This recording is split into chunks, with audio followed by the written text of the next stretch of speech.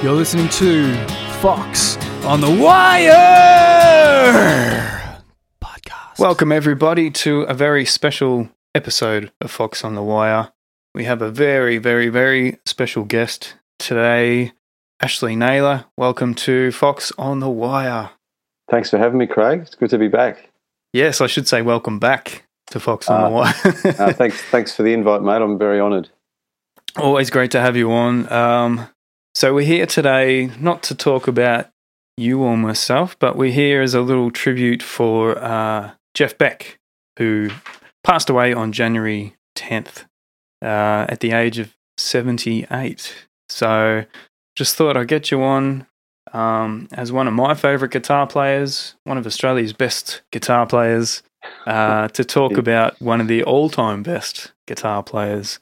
Guitar virtuoso and English rock titan Jeff Beck has died at the age of 78 after suddenly contracting bacterial meningitis, and he peacefully passed away on January 10th. So he's one of those guitar players that have been there, you know, through every decade, through every generation, doing different things.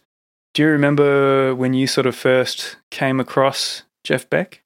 Well, I would have heard the Yardbirds in my teens. I would have heard them probably around 85, 80. Actually, probably my first exposure was the Arms concert in 83 that was on telly, and it was in honour of Ronnie Lane and raising money for multiple sclerosis. And on that bill was Jimmy Page, Jeff Beck, Eric Clapton, Steve Winwood, Charlie Watts, Simon Phillips, Bill Wyman, Ray Cooper. It was just an absolute Andy Fairweather Low, an absolute roll call for British rockers. And so I was and a massive Jimmy Page fan. So seeing Page, Clapton and Beck on stage together was quite a rarity. And that was probably when I first got an insight into his style and how different it was from Eric's and how different it was from Jimmy Page, you know. So that was my and then getting into the Yardbirds, and then later in my 20s getting into Jeff Beck Group, the album Truth. And that sort of, you know, retrospectively, I've sort of realised that was a precursor to Zeppelin, you know, the first Zeppelin album. That sort of that kind of power trio with a vocalist that Jeff Beck had set up with Rod Stewart and Ron Wood. So, yeah, in my teens and early 20s, I first got my head around it. Then I sort of grew to realise that he was a bit of a lone wolf, because he never really attached himself to any band as such. He'd always create a new project for his new sort of style, whatever that might be. Yeah, moving into the jazz stuff and jazzy kind of rock in the mid-70s. Yeah, I didn't know a whole lot about Jeff Beck. Sort of researching for this episode because I wanted to pay a tribute to him and his career. But there's so much history with someone like Jeff Beck, and like I said, it goes through all the decades, all the way back to the Yardbirds, where, you know, Clapton and Jimmy Page were all there, and then they all sort of sprouted off into different things. There was a nice little tribute from Brian May from Queen. He posted a video on his YouTube channel, and I'll just quote something that he said that I thought was really, really nice. He said, "Jeff was completely and utterly unique, a kind of musician which was impossible to define. You couldn't really pick up a guitar when Jeff was in the room." Brian May, he spoke of the Yardbirds song Shapes and Things, and how the solo jumps out and sort of takes off like a space rocket. No one had heard such a thing at that time. He didn't know if it was a sitar or what it was. And Jeff apparently said that solo was totally off the cuff. In Guitar World in 2009, Jeff said, I remember there was mass hysteria in the studio when I did it. They weren't expecting it. It was just some kind of weird mist coming from the east out of the amp." So yeah, it was obviously, you know, back at that, what was that, late 60s? Yeah, about 66, 67, yeah. Yeah, I concur with Brian May wholeheartedly. I mean, I actually do Shapes of Things in Marshmallow Overcoat. We've been doing that since about 2014, and you don't sort of think about it when the person's still alive and playing. You don't think that every time you're playing it, you're paying homage to them. But now that that person has passed on, it takes on a new meaning now. But yeah, like that, almost like you said, that Middle Eastern kind of flavor to it, like in the Heart Full of Soul as well. Like his licks in that are like the real fuzz tone and not traditional blues scales, really melodic and like Brian May alluded to, that Middle Eastern kind of scale. But it says a lot when you've got someone like Brian May paying tribute to you, doesn't it? Yeah, absolutely. And He's one of the masters. They grew up in a similar area or in the same area or something like that. I think Jeff was a bit older, but yeah, he was sort of talking about that. I think a lot of those, like Tony Iommi and Jimmy Page, and I think, or maybe it might have been Richie Blackmore. A lot of those players all sort of grew up in a similar part of London, and it's astonishing to think they all became sort of superstars in their own way. Yeah. I mean, I like what B.B. King once said. He goes, "I don't have those notes on my guitar." So which I thought it's so simple, but it's like, that's amazing. That's awesome. Yeah. I think Johnny Depp might have quoted Jimmy Page saying, "There's guitar players, then there's Jeff Beck." Because I mean, yeah. I've been going on a bit of a deep dive in the last couple of years, and coincidentally, I listened to Blow by Blow 2 days before he passed away, and I was in a rent-a-car, and had a CD player in it, which is such a novelty. And I took a fistful of CDs. I was driving back from Gippsland. It's like I put on Blow by Blow, and I listened to every note of it. It's like that was like an album that was in the Billboard Top 100. Like, it's an instrumental album full of a lot of jazzy rock jams and really groovy stuff, and pretty much a guitar record. And it's great to think that a record that could sort of reach a wider audience, and that it's a testament to the fact that he was his own person, and he wasn't bound by being in a band or having to sing songs. Yeah, it seemed like he was pretty free, or he kept himself pretty free over the years to sort of do what he wanted and not be tied down. Yeah, by anything. You hit the nail on the head, mate. He kept himself free, and that's when you watch some of that stuff, like the live at Ronnie Scott's when he's doing A Day in the Life and that kind of thing. It's a virtuoso, but there's also a little bit of there's a bit of a wild element to his playing, which is probably a throwback to his 60s style. And I appreciate that, because I mean, we can all sort of marvel at people's dexterity and their proficiency on the guitar, but he had a bit of everything. He had the technique, but he also had a little bit of that wildness that it sort of set him apart a bit from some of the other virtuosos, I think.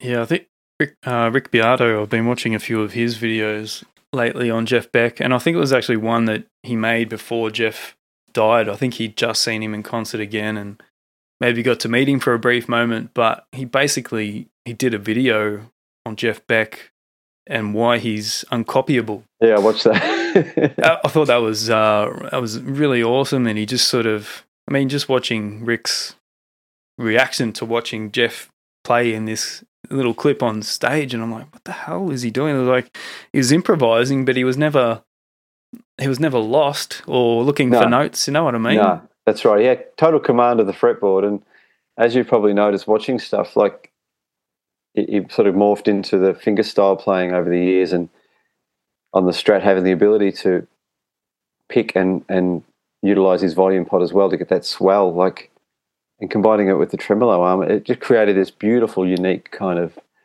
crying sound. And he really sort of, that in the last 10 or, I don't know, probably since the 80s, I think that was probably his signature kind of thing. But I've watched all that Rick Beato stuff, and I love when Rick gets amped up about something. He was real passionate about it, and he's like the perfect guy to watch critique other musicians. And I kind of wanted to get you on as well, because there was something Rick mentioned. He said about Jeff, he said the sound of the guitar is in his hands, and like you sort of hear that that being mentioned, the sound of the guitar is in your hands. And I thought maybe I could mention that to you, and you could sort of try and explain what people mean when they say something like that. Okay, it's very timely. You should mention that, because I did a gig last night with the Sunny Boys, and Jeremy Oxley, the lead singer of Sunny Boys, plays in a similar style. He doesn't have any pedals on the floor. Straight through the amp, and any attenuation he needs to create is purely on his volume pots and his tone pots and his pickup selector. And Jeff Beck, for me, is that kind of player where you never see him stomping on the floor looking, apart from that BBC footage in the mid-'70s where he goes through his pedals. He only got 3 pedals. But in the more recent stuff, it is pretty much in his hands. Like, it's the volume pot, the tremolo, and the finger style. Because when you got, he's obviously developed such great control, and used to have that little bit of chalk on stage to keep his hands nice and dry. And look, I watched quite a bit of stuff recently, and it's all about the notes. It's not about creating crazy sounds from the floor, and I'm guilty of that all the time. I step on pedals left, right, and centre, mate. But I think that's the key, the touch, having that touch and the feel. And, like I said, there's something raw about his playing, but it's because he's in such a command of the fretboard, he sort of always finds the right note. Yeah, and his phrasing as well, like Rick was talking about his phrasing, like he never has a bad phrase, and it kind of makes him very unique and uncopyable. Like, the few clips I've watched of late, I don't think I've ever seen anyone sort of play like that and be in such control while seemingly improvising as well. Well, that's right. And the other factor is, in a lot of his instrumental stuff, he was the only guitar player in that lineup. So on his more recent years, it's a 4-piece band where he was the only guitarist. So he doesn't have to sort of compete for that sonic territory that a lot of other guitarists might have to compete for in a rock group, or So with his music, his guitar is front and center, and it's more dynamic, I think, because he can give it the requisite light and shade. And I know what Rick Beato means as being uncopyable. I think most great guitarists are uncopyable, but he was so expressive that it's like trying to copy a Jimmy Page. Like, you can kind of copy it a bit, but it's just the idiosyncrasies of their playing that makes it impossible, pretty much.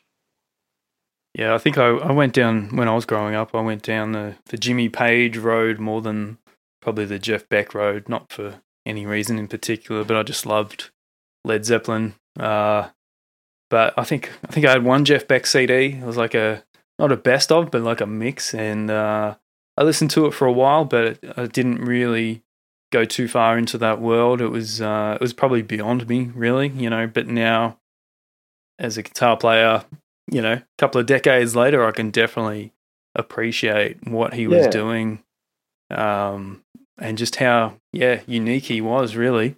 Yeah, well, I'm in the same boat as you, because I've had Blow by Blow and Truth for quite a while in my collection, but I'm reassessing them now in the light of him passing, and just you sort of have to take stock and look back, and I think as a teenager I was more fixated on Zeppelin as a band, and I loved what Jimmy Page presented in that band. And Jeff Beck, like we were saying before, was a bit of an outlier, and he was, like you said, he made himself free to do his own thing. So he never really got stuck in any particular groove. Like, he had the Jeff Beck group, then Bogart came on, Beck, Bogart, Pete, and then that sort of jazzy period with Jan Hammer, and then teaming up with Rod Stewart again in the 80s, and then sort of just constantly moving around. So it's a hard guy to pin down. But the sad thing is now that someone, like I said, when they pass, you sort of have a bit of a look and see, you go back and discover stuff you haven't come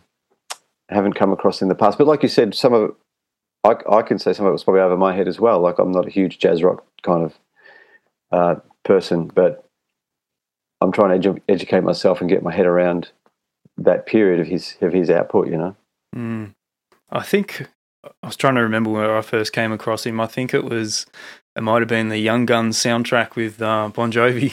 Okay. Yeah, I don't think he played the whole album, but he played a few of the songs. And now, or even back then, you could hear how unique the solos in particular, I guess, were, even the tones. Yeah. And even more so now that I realised just how unique he was, I can sort of appreciate that even more now. And just in regards to the Blow by Blow album, that was actually produced by George Martin.